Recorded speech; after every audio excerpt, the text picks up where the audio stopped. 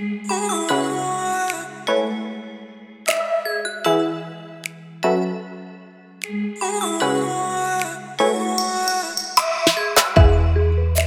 evening, everybody. We're excited that you have joined us today for Traveling Stories, Restoration Chapel Traveling Stories. We have a very, very special guest that we have been trying to work on for a while, and it seems like everything keeps coming up, and which is perfectly fine, but he is worth the wait, trust me. We are super excited. Many of you know him. His name is Chucky Chandler. He is the pastor at East Clemson. You don't need a big introduction to know Chucky Chandler. Everybody knows him. But he is the pastor at East Clemson. Before that, he was our state youth director for how many years, Brother Chucky? About 18. 18 years, state youth director, also state evangelist, traveled all out through the United States in different places ministering.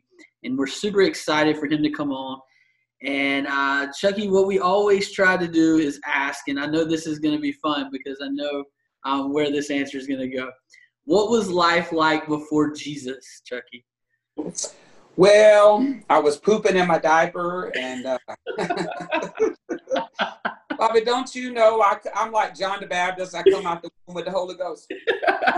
That's what I figured. Yes, that's what I figured. Yeah. I got saved really young, so I got saved when I was about 6. So there's not a lot of memory of life without Jesus. Thank God. Now we know even with a life with Jesus, there's still hard times. There's still things that you go through. If you were telling your testimony to somebody, how would you bring that out? Would there be certain things that you would bring out that just help people where they're at to get to where they're going?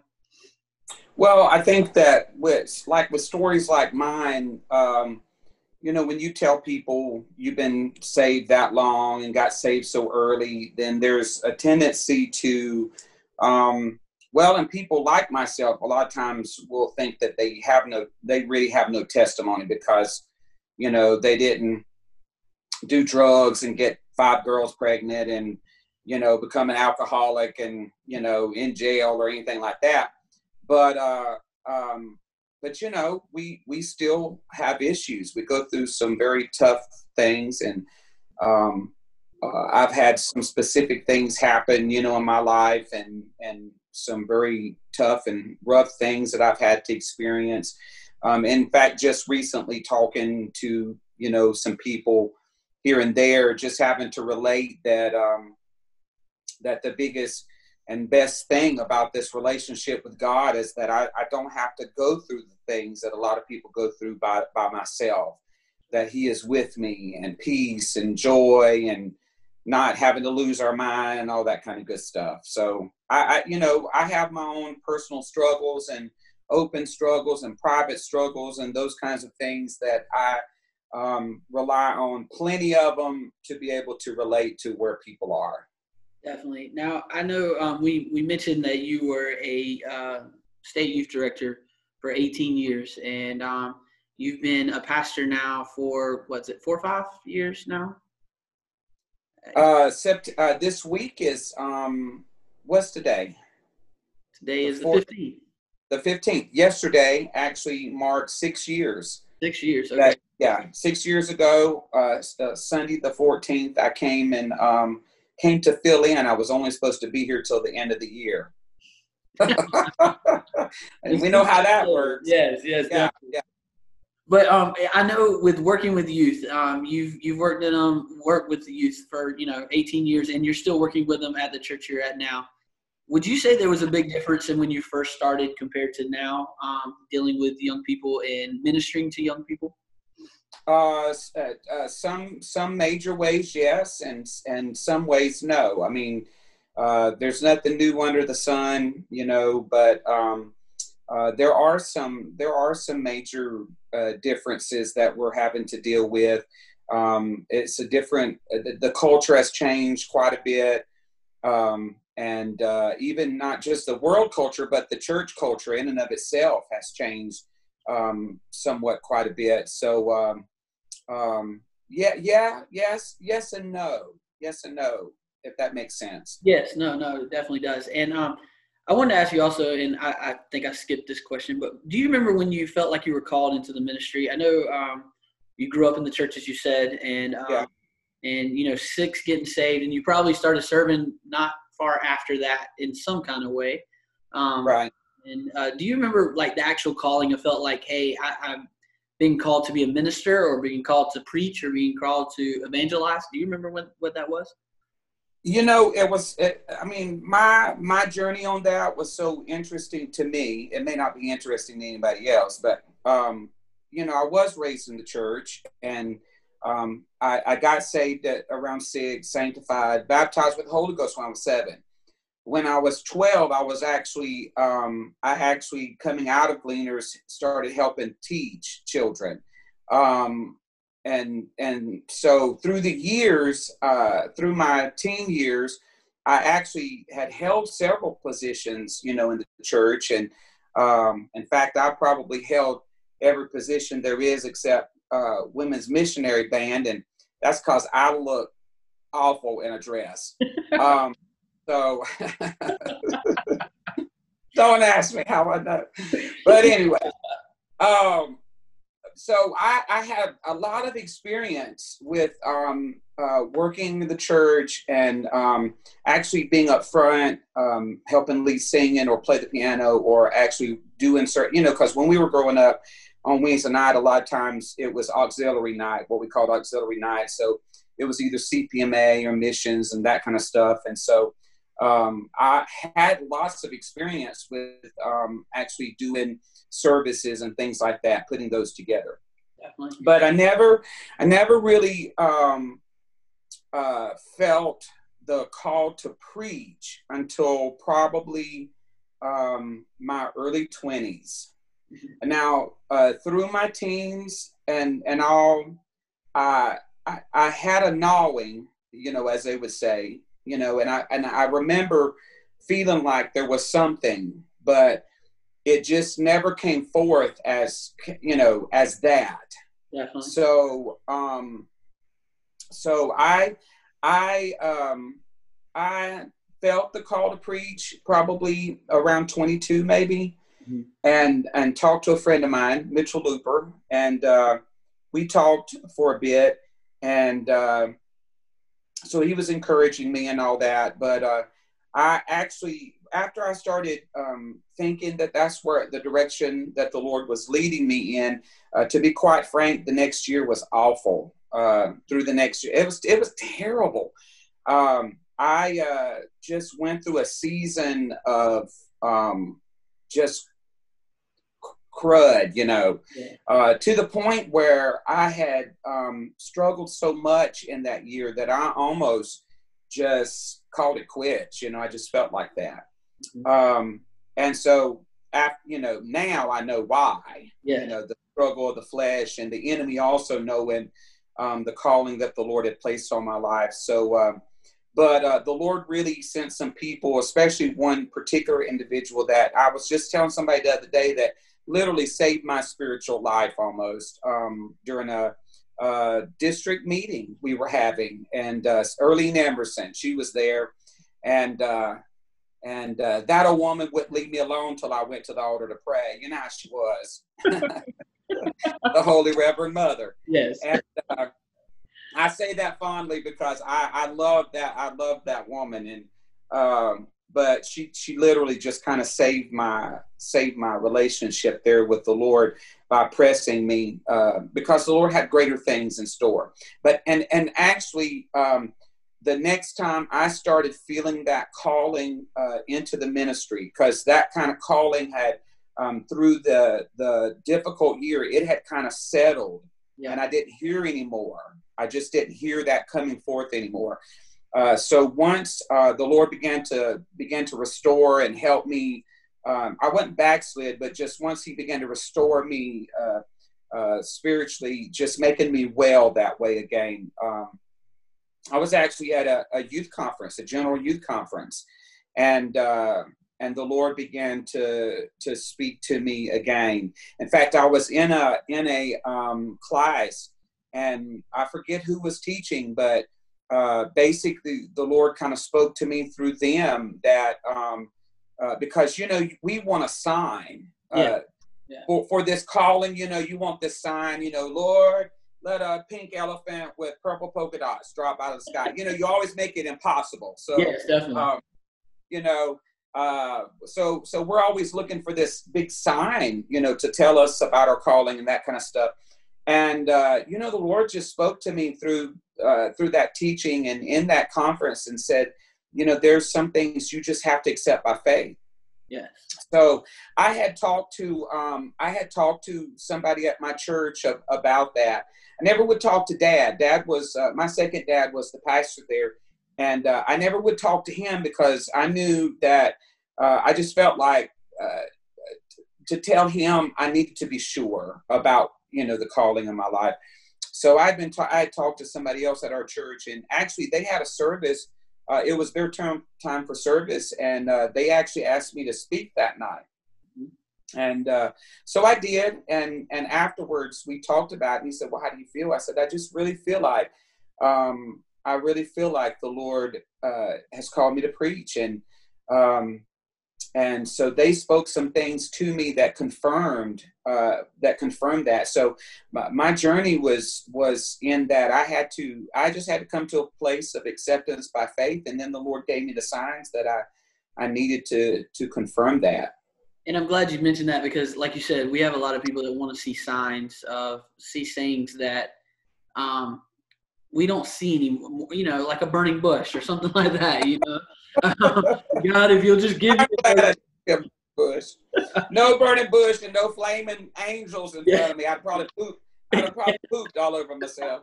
But, we do that a lot of times because we know what God is calling us to, but it's scary to step out in those things sometimes in fear. But if we will just listen to God, there'll be times and moments, and He'll bring people in our lives too, as you said. Absolutely. That will kind of confirm those without you even really, telling them what you're going through. A lot of times, sure, that'll confirm. I know when we were talking about that, you mentioned salvation, sanctification, and baptism with the Holy Ghost. Right. We live in a time now where sanctification we talk about a lot, which is good. Don't get me wrong. Okay. We need to be saved. Yes. Yes, we need to be That's saved. Good. Yes, we need to believe that Jesus is who He says He is. We need to turn and repent. But I've noticed with this next generation and with the world that we're in today, we a lot of times stop at salvation. We want that number of, hey, this many people have been saved. You know what I'm saying? Right. Baptized this many people, our church. So in your words and through what God has spoken to you, can you kind of explain to those that are listening sanctification, what that means? Well, the thing about what we do and what we're called to do is that Jesus called us. He didn't say go out and get people saved. Yes. That's not what He said. He said go and make disciples. Now, salvation is part of that process. It's actually the very first. Well, I mean, other than witnessing and talking to people and giving the message of the gospel, salvation is that first step to actually begin a discipleship walk. But the thing that people forget a lot is that once you get saved, you got to live. That's right. I mean, you've got a life to live, and so what are the things and the experiences that the Lord wants to do in our lives in order to help us to live? And so I'm old school. Everybody knows that, and they kind of dismiss me a little bit, but I got news for you. I know a little bit about what I'm talking about. So shut up. No, in talking about sanctification, we're talking about this life that we have to live that is set apart for Christ and Christ alone. When we are saved, the Lord forgives us of our sins. The Lord Jesus reconciles us back to the Father in right relationship with Him. We become sons and daughters of God. And all. And so, but we have to live this life. So that means that we can't go back to living, continuing to live in the old lifestyle, because many of those those ways are just not pleasing to God. And so when we talk about sanctification, many times when we were growing up, what they would say is to be sanctified gives you that power to say no. Well, let me just expound on that a little bit, because, you need a little bit more. That's right. When we talk about being sanctified, we're talking about being set apart for Christ and Christ alone. And so that's this experience, or this thing that God does by the blood of Jesus. I don't want to just relegate it to an experience. You say stuff like that and people just go, what? So that is this thing that the Lord does for us through the blood of Jesus, that sets us apart to live for Christ. And it's almost like, and I heard someone describe it like this one time, it's almost like this agreement that you have with God. When we say you need to ask the Lord to sanctify you, that is you saying, for me, that's me saying, God, I want to I don't want to just my sins to be forgiven. I do want that, because I don't want to go to hell, but I want to live for you. I want to be just for you. And so sanctify me, set me apart for your service and your service alone. And so it is a work of holiness and a work of the blood of Jesus in our lives that set. And so when we say things, when we used to say things like it gives us the power to say no, I think part of what we're saying is in this relationship, covenant relationship we have with the Lord, this sanctified life that we have committed ourselves to, that happens by his power and grace and the blood of Jesus, then it reminds us constantly that we don't live for ourselves, we live for him. I'm sanctified. I'm set apart. Yes. I'm not just forgiven. That, I mean, I don't mean to say just forgiven as in that's important, but I am sanctified. I don't live like that. Sister Ayers used to say that. I got that from her. She used to say that, and wonderful woman. I remember her telling me a story about. Can I tell you a story right quick? Yeah, definitely. So she was telling us a story. It's funny to us, just hilarious. She was telling us about her and her husband going, because they were really just, so old school and great. I loved them. She said they went to, somebody offered them a cabin in the mountains or something to go take a vacation or something. And there was a jacuzzi there. Now it was just them, but, they just lived that way. And somebody asked later, did y'all get in the jacuzzi? She said, we don't live like that. So and my kids here and some of my people here, they joke about, because I say that all the time. Preaching and stuff like that.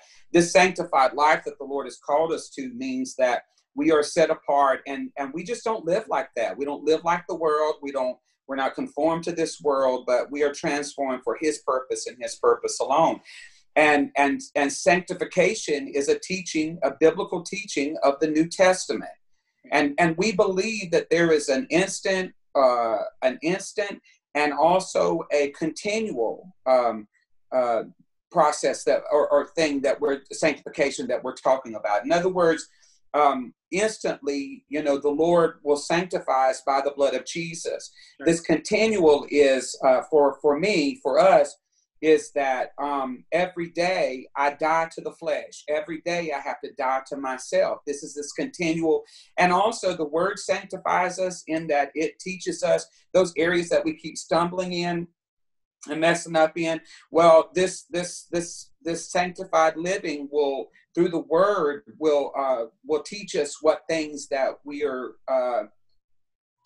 supposed to do and things that we need to lay down and those kind of, if that makes sense. Yes.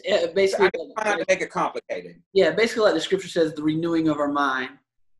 Yes. Yes, it renews our mind to not do those things anymore, to not go back to living that fleshly life. Oh, right. And he says in his word, this is the will of God, even your sanctification. Yes. And so it's real. We cannot dismiss that. And I think that what happens, though, to a lot of folks, especially in the church today, is that we don't talk about it because many folks just don't understand it. That's right. But we got to teach it because it is part of who we are.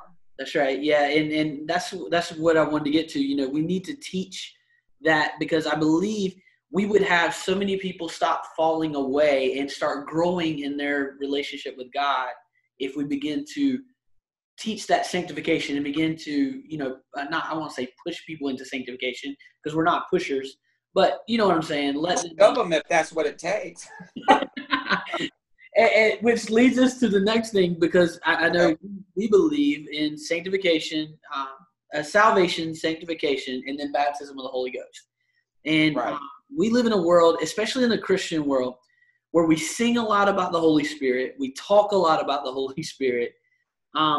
But we don't submit a lot to the Holy Spirit, and we don't let it baptize us, and I know we know that, the Holy Spirit comes into our heart, but we have to allow it to baptize us. And so can you kind of go through that also, explain, the baptism of the Holy Ghost on that? Good grief, Bobby. You just giving me all the hard questions tonight.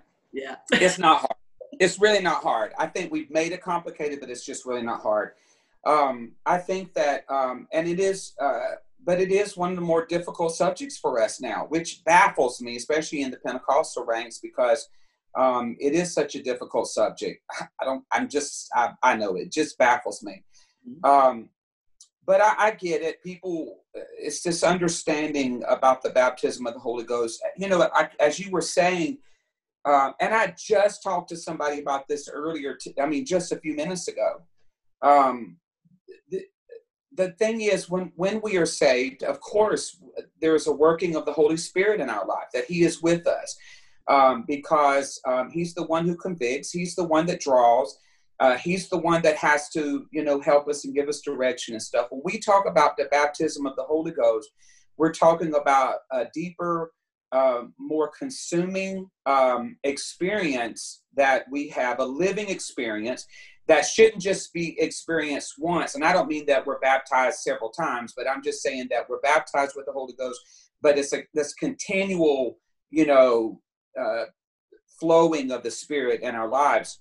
This baptism of the Holy Ghost that we talk about is this other experience outside of that, and where we get that, where I get that, is I read through the book of Acts, and there's just several places where you notice people who obviously are believers, but yet there's a missing baptism of the Holy, what we call baptism of the Holy Ghost. So, for example, I believe it's Acts 4 or 5, I believe, somewhere around in there. Persecution of the church. Persecution. No, it must be 8. I'm sorry. That's all right. It's. Hang on one second. No it's This is why you gotta know your Bible. So if you can't quote it, you can. Okay, it's 8. I'm sorry. Right. So, like in 8. When the person at the church persecution hit the church after Stephen's killing, martyr. The Bible says that Philip went down to Samaria and he preached the gospel and people were saved. But the Bible also says that they had not yet received the Holy Ghost. Right. That they called for Peter and John to come down because they needed the Holy Ghost. So I just don't understand, what do you do with that if you don't, believe in this experience? What I was talking to somebody about earlier was the account later on in Acts where Paul meets up with some disciples of John, and says to them, "Have you received the Holy Ghost since you first believed?" And they said, "Well, we didn't even know if there was a Holy Ghost." And he said, "So," but then he had to straighten something out to make sure that they're on the same page. Even about salvation, he said, "Well, what baptism have you been baptized with?" And they said, "Well, we were baptized unto John's baptism of repentance." So John had preached a baptism of repentance, and which is good and what was necessary. But then Paul baptized them in Jesus' name. Yes. Now, the reason why Paul baptized them again in Jesus' name is not only did they need to have the working of repentance in their life, but that was an open confession of saying that that they believed that Jesus Christ was the Son of God and salvation through him. So then the Bible says he lays hands on them at that point, and they received the Holy Ghost and I believe it says they began to speak with other tongues, and they may have begun to prophesy too. So throughout the book of Acts, we see where believers who are being saved are needing to receive the Holy Ghost. And so we believe that is that continued, deeper experience and walk with the Lord, where we are consumed or being consumed by the Holy Ghost, that begins to bear fruit, that gifts begin to work, those kinds of things in our lives. Yeah. Now, do you want me to go on with that? Yes, keep going. Yes. Go ahead and be controversial, because one of our biggest questions and problems is that we as a church still teach that the initial evidence of the baptism of the Holy Ghost is speaking in tongues. Well, you can talk about being baptized with the Holy Ghost all day long, but once you get to that point and you take that stance, well, it becomes an issue for a lot of folks. And but I've done my study, Brother Bobby, and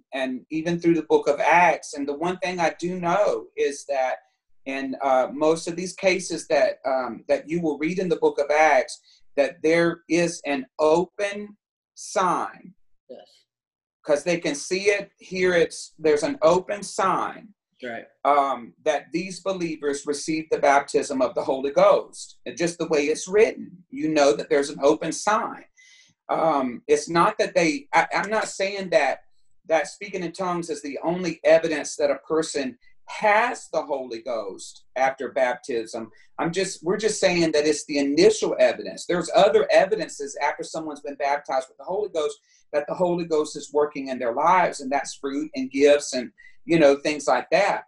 But this initial evidence, there's enough evidence here that there was through the scripture in Acts that there was an evidence. And so if you read through that, and there's an evidence that's actually not only spoken of but given, 9 times out of 10 or 8 times out of 10, tongues is going to be included. Sometimes it's tongues and prophesying.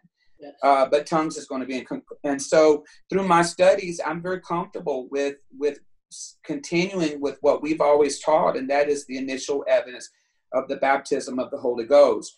Now, what's concerning me is that we have gotten away from this so much, especially in the Pentecostal ranks, that there's just not a lot of people that are, what I'm seeing is that there's still just not a lot of people sometimes receiving the baptism of the Holy Ghost.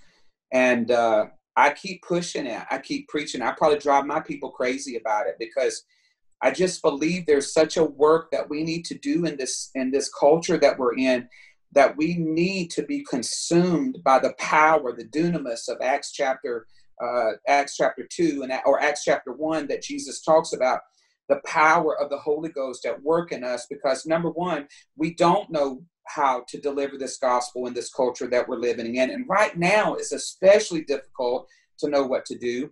And we don't know how to speak the language of people around us. And we need the power of the Holy Ghost. That's right. And I love that you brought up, there's also, we talked about the gifts of the Holy Ghost and yes, and the signs. And we live in a world now also where we sometimes we want those gifts so much that we forget about the fruit. And we want the signs and the wonders. And truly that is, again, the scripture talks about how signs and wonders will follow those. But also to have those fruit. And, right. And we live in a time, where Galatians talks about the fruit of the Spirit. But we live in a time where, and this is just something that I've seen a lot, we'll have a shouting service at church. Then we'll go to the restaurant and not have the fruit of love. And so when the Spirit comes, do you think it produces fruit first or gifts first? Well, okay, so that's a hard question, Bobby. It's not a hard question. You stumped me just for a second. Yes. Because I'm just thinking. Through the whole process. We say, well, I think fruit should already be working from salvation. Number one. Yes. I think that fruit should be already working from salvation, the working of the Spirit in our lives from salvation. When we talk about gifts and fruit, when we talk about the baptism of the Holy Ghost, I mean, there's the initial evidence of tongues that we talk about, but then there's the gifts of tongues and interpretation and those kinds of things that come. And so I know that there's the initial evidence, but I believe fruits and gifts should be operating at the same time. Yes. Yes. I think, because it's all the Holy Ghost. That's right. That's correct. And in all reality, fruit should be already manifesting itself through salvation. When it comes to the baptism of the Holy Ghost, then fruit should already be working, and gifts should already, you know what I'm saying? Does that make sense? Yes, and which, like you said, should come from salvation and also through the sanctification of your life. Yeah. Through the agreement with God, as you said, the agreement with God, the renewing of the mind. The renewing of the mind should bringing those fruits ways. But the reason why I asked that, though, and the reason why I said that is because, again, we need to understand that fruit and gifts they're two separate things, but they also need to be worked together. Yeah, and see, I'm just going to go ahead and tell you, because I have said this many, many times. You know how I am. Yes. I question people. I just kind of question people in my mind who operate in quote unquote gifts all the time, but they got no fruit. Definitely. Because, I question, is that really the Lord's tongue? That's right. I kind of question that and I have to, because that's how we judge one another. That's right. Which is a whole nother topic, because nobody can judge me but God. But that's how we. That's not true, by the way. That's how we judge one another, is by our fruit. And so, and I'm not saying that a person who has used a gift and then later on I don't see the fruit in an incident, because we can all fail in an incident. Yes. But well, thank you, Lord. Thank you, Lord. Because this is going to help me too. I think that the difference is when we're judging or when we're looking at that situation is, are we looking at an incident or are we looking at a continued behavior? Definitely. Because quite frankly, I can be rude sometimes. And in an incident. Definitely. But am I consistently living that way? Or I may fail in a fruit in a particular situation. And so yeah, no. If a person is operating in gifts, but the fruit are not consistent in their life, not just an incident, because we can all have an incident of stupidity and flesh. But if they're not consistently walking in the fruit, I really do have to question whether or not the gifts whether that's the gifts actually working through you. And Bobby, I will say this too, bud, that may be why in many cases, and I can speak for some of our churches, because you and I both know that the gift probably operated most in our churches is speaking in tongues. That's right. Because we're not seeing, a lot of places are not seeing tongues and interpretations. They're not seeing a lot of what we would really call a gift of prophecy and, word of knowledge, word of wisdom, those kinds of things. I just think that, I think I lost my train of thought, but I just think that because a lot of people will operate it in tongues, but other gifts are not operating, and so it's easier for them to not operate in or have fruit. That's right. Because I've seen exactly what you're talking about, though, on a consistent level. Yeah. Someone who would speak in tongues a lot at church, but had the nastiest attitude. Yes. And it's not, I mean, consistently. Definitely. So you have to question. I have to question a person who seems to be operating in gifts of the Spirit, but they are not consistently bearing the fruit of the Spirit. Definitely. And I'd love to bring that out. I brought this out with a couple of people is because again, we need to make sure we're consistent with that. And the Bible talks about when we abide in Christ, right? Then then our fruit will show. We'll produce the fruit that we need to. Sure. And so, it not just the gifts, but abiding in Christ produces the fruit too. Would that be well? And that, can I say this, Bob? Because when we talk about fruit, though, we in that sense of John 15 producing fruit, we also have to understand what fruit really is. Yeah. Fruit is good works is involved in that, but fruit is actually for the most part good godly character. That's correct. Good godly character, which will produce good works and those kinds of things. So if you abide in Christ, then you will produce a good godly character because of who he is. And so because I had a thought go through my head just a minute ago, we just talked about a few minutes ago this whole thing of, I believe that the fruit of the Spirit, through the working of the Spirit when we're saved in our lives, should already be starting to produce in our lives. So can I just say this, that I not only question folks who operate in gifts often, but not consistently bearing fruit. I not only question their baptism of the Holy Ghost experience, but I question their salvation experience. Yeah. I don't know if they're even saved. Yes. If consistently they're not bearing the fruit of the Spirit, because somewhere along the line they're not abiding in Christ. That's right.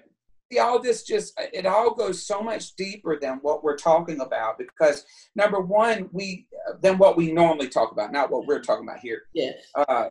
Because number one, we sit around as Christians not wanting to judge one another. We don't want to say anything to one another because we're afraid of making people mad or hurting people's feelings and stuff.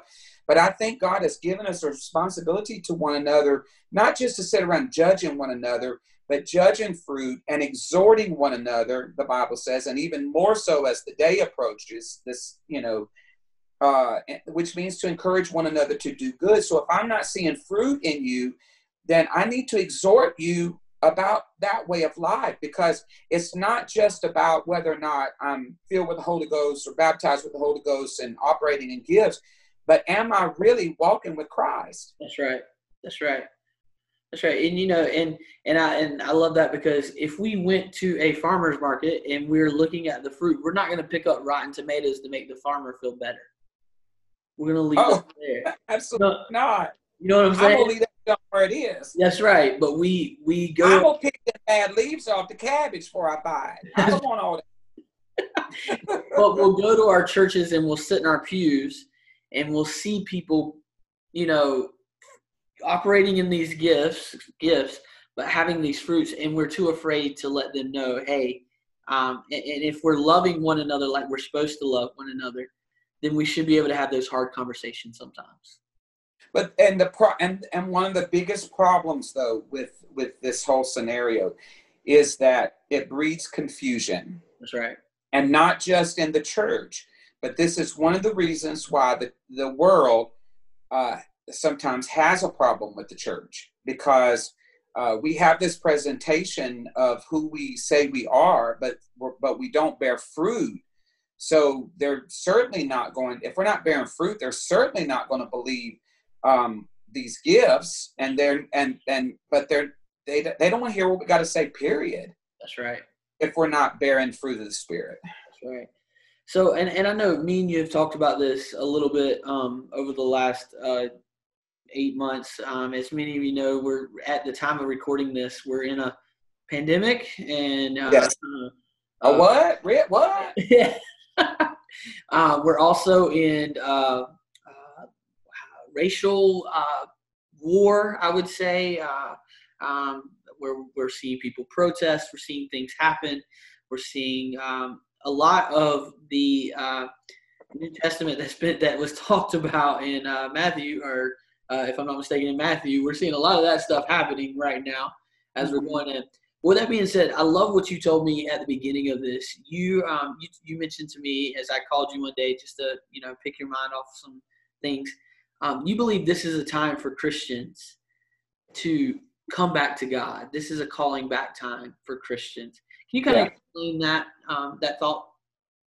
Well, I think what's happened is that we have been challenged on every level.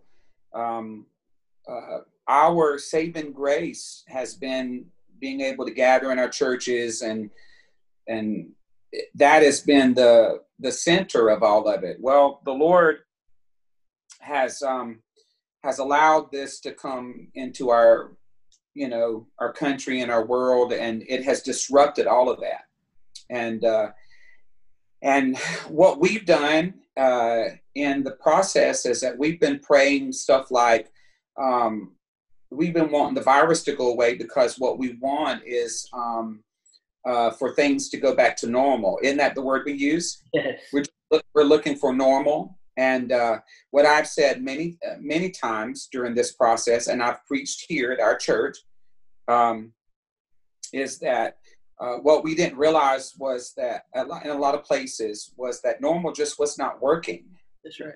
It just wasn't working. In a lot of places, this normal that we're talking about is not working, because a lot of Christians were not drawing close to God. There is a falling away already.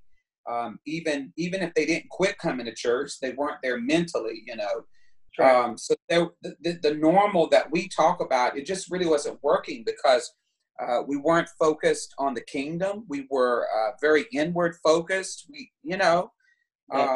And so I do believe that the Lord has been trying to use all of this, not to make us go online and all that kind of good stuff. I believe all those have been good gifts, and that the Lord has provided for us, and there's been a lot of good things that's come out of this. But I do believe the Lord has been trying to shake us up and draw us back to a place in Him. The only problem, the biggest problem I'm having is that I just don't know that it's still working for a lot of people. I still recognize a lot of Christian folks who are not getting it. Yes. That they're not getting it. That's right. This should have been a time of really seeking God and falling on our face and repenting, but I'm not seeing a lot of repentance. I can any day, any hour, I can open up my Facebook or Twitter, and I don't see a lot of repentance. Yeah, I just don't. I don't see a lot of grace, a lot of mercy, a lot of forgiveness. I don't see a lot. So I don't think a lot of people are still getting it, And so, but I do believe that the Lord is trying to use all this to bring us back to a place in Him that He's called us to. And I say that I'm not seeing that a lot, but I do believe, Bob, that there are a lot of folks who are getting it. A lot of folks who are really seeking God and looking for Him and worshiping, just returning back to that place. So I'm very thankful for that. But yeah, I definitely believe that God is trying to do a work in the church. Right. And I know, and I want to make sure we make this clear, you're not saying that God sent this to do this, but when we're going through this, it is a time for us to call back. Well, okay, so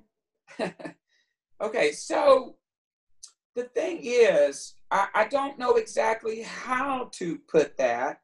Yes. I think some people have underdone it. Mm-hmm. Some people may have overdone it. But the thing that we have to remember is that God is sovereign. That's right.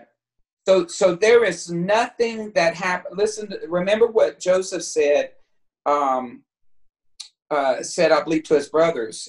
He said, "You meant it for evil, but God meant it for good." Yes. Yes. So if God is sovereign, there is nothing that not only happens with that can not only not happen without his permission. I'm just trying to word this correctly. Yes. Because I know it'll trigger some folks. Yes.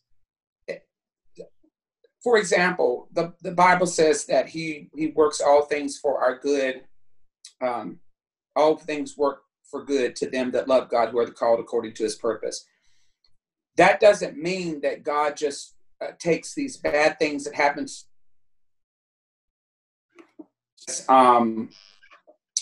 Says, oops, let me turn this, I'm going to turn this around. Mm-hmm. Or takes the bad stuff and decides that he's going to turn stuff around. That's not what that means. God takes everything that happens, or everything that he allows to happen, or everything that he sends to our lives to work for our good.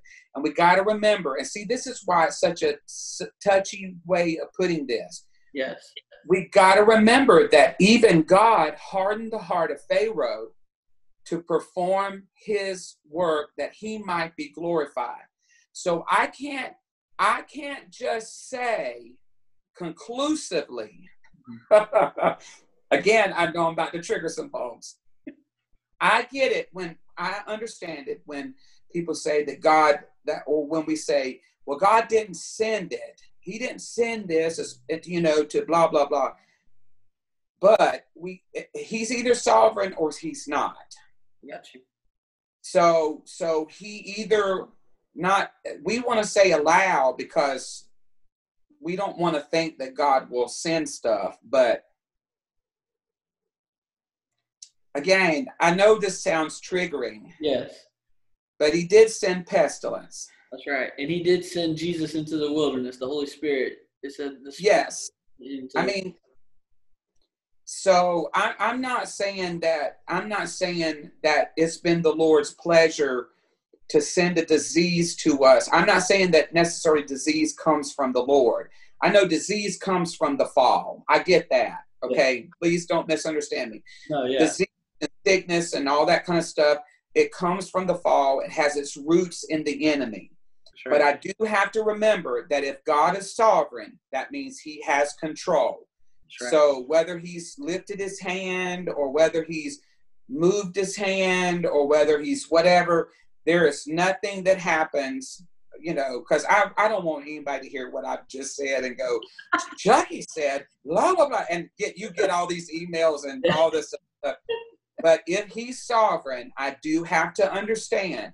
But this is what I have said, though. That no matter what happens to us as believers, if it happens to me or comes to me, it comes filtered through the hands of God and through the blood of Jesus. That's right. But there is nothing that happens in this world that he not only not knows about it, because he does, but that doesn't happen without his allowing it to happen. Definitely. So I get it when people say God didn't say. I get it. Get it. Got to be careful. We got to be careful, or else we're taking the sovereignty away from God. That's right. I'm sorry. No. You're good. I'm really enjoying this. And I wanted to. I wanted to talk a lot about evangelism and pastoral and stuff like that. But I know we've been on here for a little while. Okay. I try to be more brief. No. This is perfect. This is perfect because this is where we wanted to go. I think people want to hear. And need to hear these things.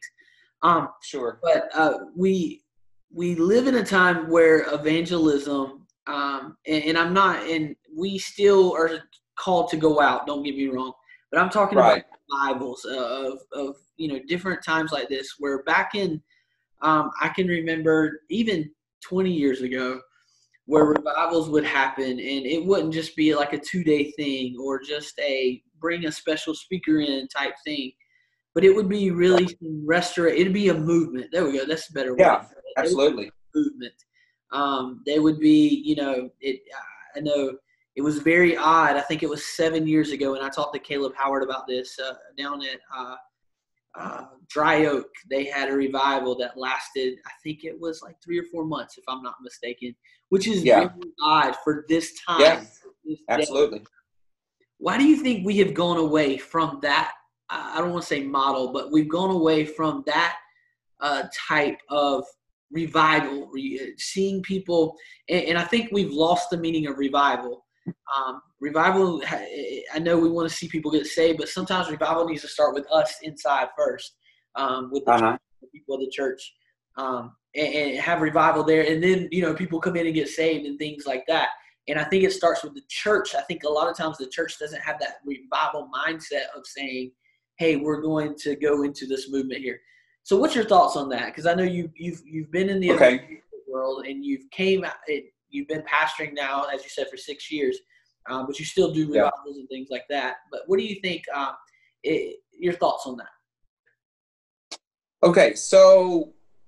Revival, to revive something means to bring something back to life, and when we talk about revival and revival starting in us, that means not only that if something's got to be brought back to life, that means it's got to be dead. Well, that doesn't always mean that you're dead spiritually. What that means is that you got to be willing to die. That's right. Okay.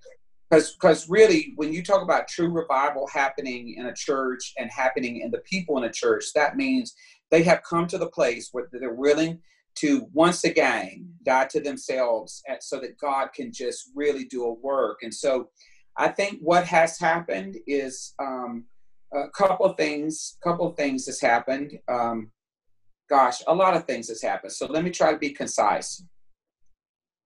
And concise is not my specialty. Ask my people on Sunday morning. 2 Sundays ago, one of my deacons preached or spoke for me. The concise thing. 2 weeks ago, one of my deacons spoke for me, and one of my other deacons sent me a picture that had the screenshot from the back wall after church was over, and it said 1209. And he said, the Lord did a work here at East Clemson Christian. And I just said, shut up. So concise is not my thing. Okay, so let me see if I can do this concisely. What I noticed over the years as an evangelist is that, especially as I got towards the end of my time doing what we call evangelistic work as far as church to church doing revivals, is that you could tell that willing to die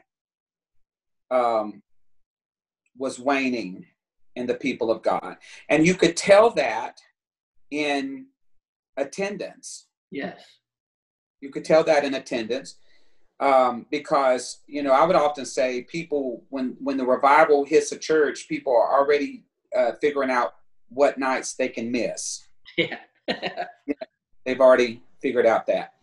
So you could already tell in attendance. You could already tell in the moving of the Spirit, or whether there was freedom of really a moving of the Spirit, people being saved, and that kind of stuff. So something was already waning in the church. I found myself preaching to the church more and more and more and more, rather than having these meetings where lots of people were getting saved. But the things that the Lord was speaking to me I felt like the Lord was trying to bring us back to something. So this whole revival concept that we had, I believe one thing that just happened to us is that that part of dying to ourselves just began to wane in a lot of places. And that's sad to say, but it really did.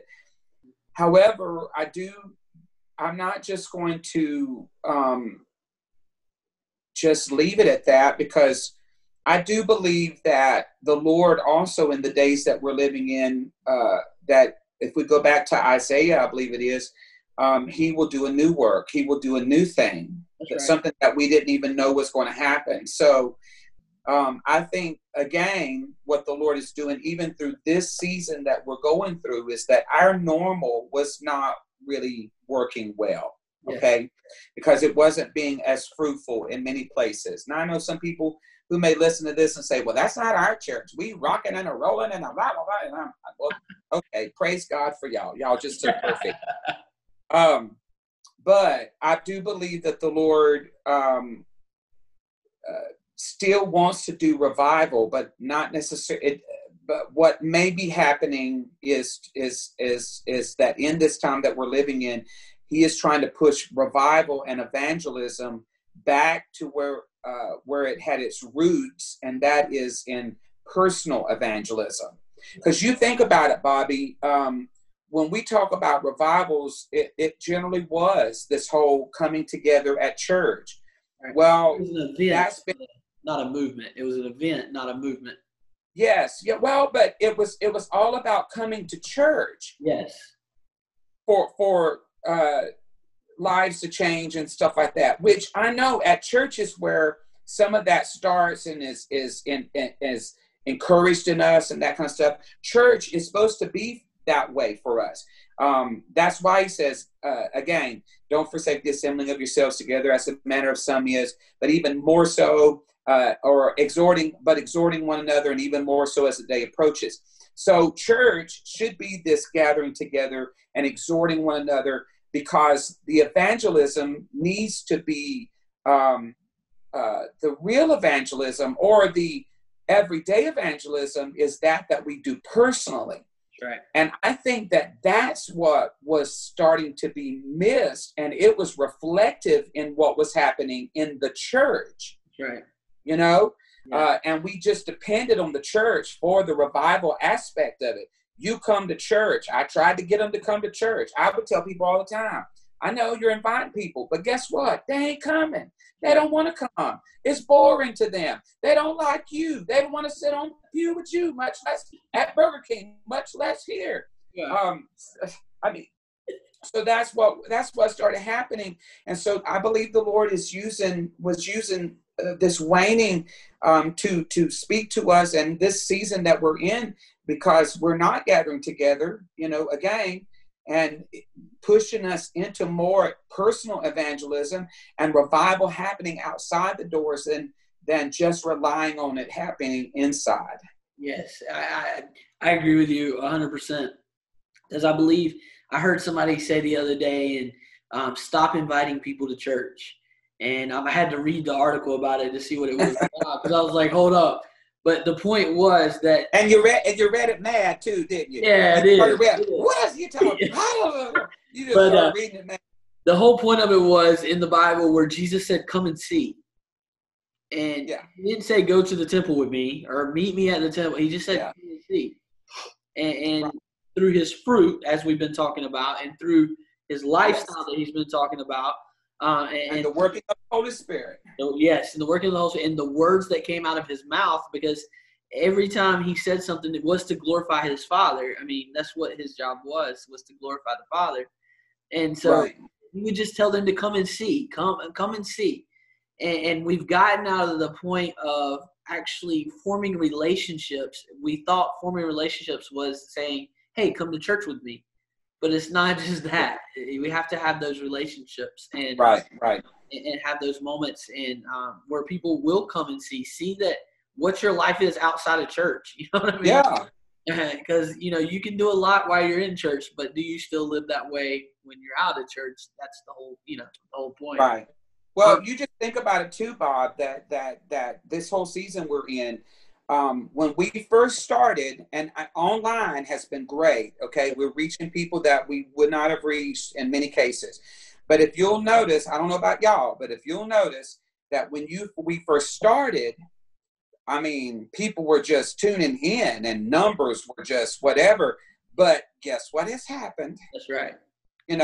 So even this aspect of it, y'all come watch us online. A lot of that is waning. And so the Lord is still pushing us, saying to us, you have got to evangelize on a personal level. This has got to come out of your mouth. The gifts of the Spirit operating in you and through you on your job. That's right. In Walmart, at the grocery store. You can speak a word of wisdom and a word of knowledge and prophesy and lay hands on the sick and they be healed anywhere, you've got to do it outside this building. That's right. And we've come to a point where we think those gifts have only worked inside the building. And like you said, they don't. They work outside the building. We have to make sure we show that outside of the building. I think I read a thing in June, 48% of the regular church attendance didn't even watch an online service. And so they already no good for nothing, so and so are. But with that being said, like you said, when we all started, we all thought we were televangelists of some mega church. We were getting all just like that. We turned into like that, getting views. But now we've gotten back to that point now where it's become comfortable or consistent. And again, it's because of the relationships we have to do outside of the building, outside of the message. Right. Well, Chucky, we always end with this question. Okay.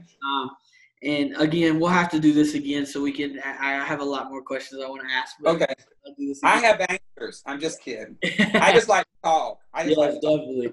But this last question we always end with: if you just preached and this gentleman came up and said he gave his life to God, and you had just a few minutes to talk to him, what would be the first advice that you would tell him? If he said, "Chucky, during this message, I've given my life to Jesus. What's next for me?" What would you tell him? I would say don't smoke, dip, or chew and hang out with those who do. I'm just kidding. I'm kidding. That's what we used to say about ourselves. Yeah. I don't smoke, tip, or do, and I don't. Okay, so if someone had just, number one, congratulations. Welcome to the family. I love you. God bless you, Definitely. You want to make sure that they feel welcome. I think if I needed to give a person advice about how to get started, it would have to be you need to spend time with God every day. If just talking to Him and drawing closer to Him. Okay. And I would explain, you explain that by saying to them, you just need to sit down and have conversations with God so that you can learn. And as a new believer, you won't understand that because it's hard to hear God speaking to you, but the more you practice talking to Him and sitting and listening, the more practice you will have in this conversation thing. But prayer and the Word is going to be your key to life. Prayer and the Word. You need to read the Bible. If you're not a reader, you need to listen to it online or something like that. You need the Word. Prayer and the Word is what's going to fuel and feed your relationship with God. Prayer and the Word is going to fuel. Don't start in Leviticus. After about the fourth sacrifices, you'll want to sacrifice yourself. Don't start in Leviticus, but prayer and the Word. And, well, I guess there would be three things. Prayer and the Word, and you need people in your life, other believers that will speak into your life and be there for you. Prayer, Word, and other believers. That's as simple as it gets. Every believer, every new Christian needs that. Definitely. And I want to say thank you so much, Chucky. Thank you so much for doing this and answering questions and yeah, man, this talking. And again, Chucky is the pastor of East Clemson Fellowship up in Christian Fellowship. I'm sorry, I forgot the Christian part. Well, so do a lot of other people sometimes. And that is located. Do you have the address of that, Chucky? Yeah, we're 520 Issaquena Trail. Easy. We're about 10 minutes, just to plug. We're about 10 minutes from the college. Not only Clemson, but Southern Wesleyan. We have a small, in fact, group of young adults, college students, and young adults who have already graduated. And so we'd love to plug in your kids if they're here and take care of them. Yeah. I'm feeding them at my house a lot, and different times and stuff like that.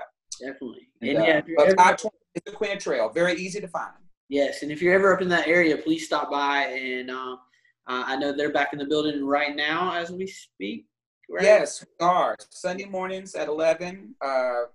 Wednesday nights at 7. And you can also follow them on Facebook, East Clemson Christian Fellowship on Facebook, and see their services online. They do live stream, and they also have some great stuff that's on there weekly, and do a great job with that. But if you're ever up in that area, I know we have some friends down in the Charleston area that listens to this and different things like that. If you're ever up this way and you're not near Restoration Chapel, you can go to East Clemson. Exactly. Every frog got a croak for that pond. But no, yes, definitely go up and see Chucky and the family. He'll put his arms around you. Well, not right now because of COVID, but he'll do an air hug. And I don't know. It depends. We'll see. Right?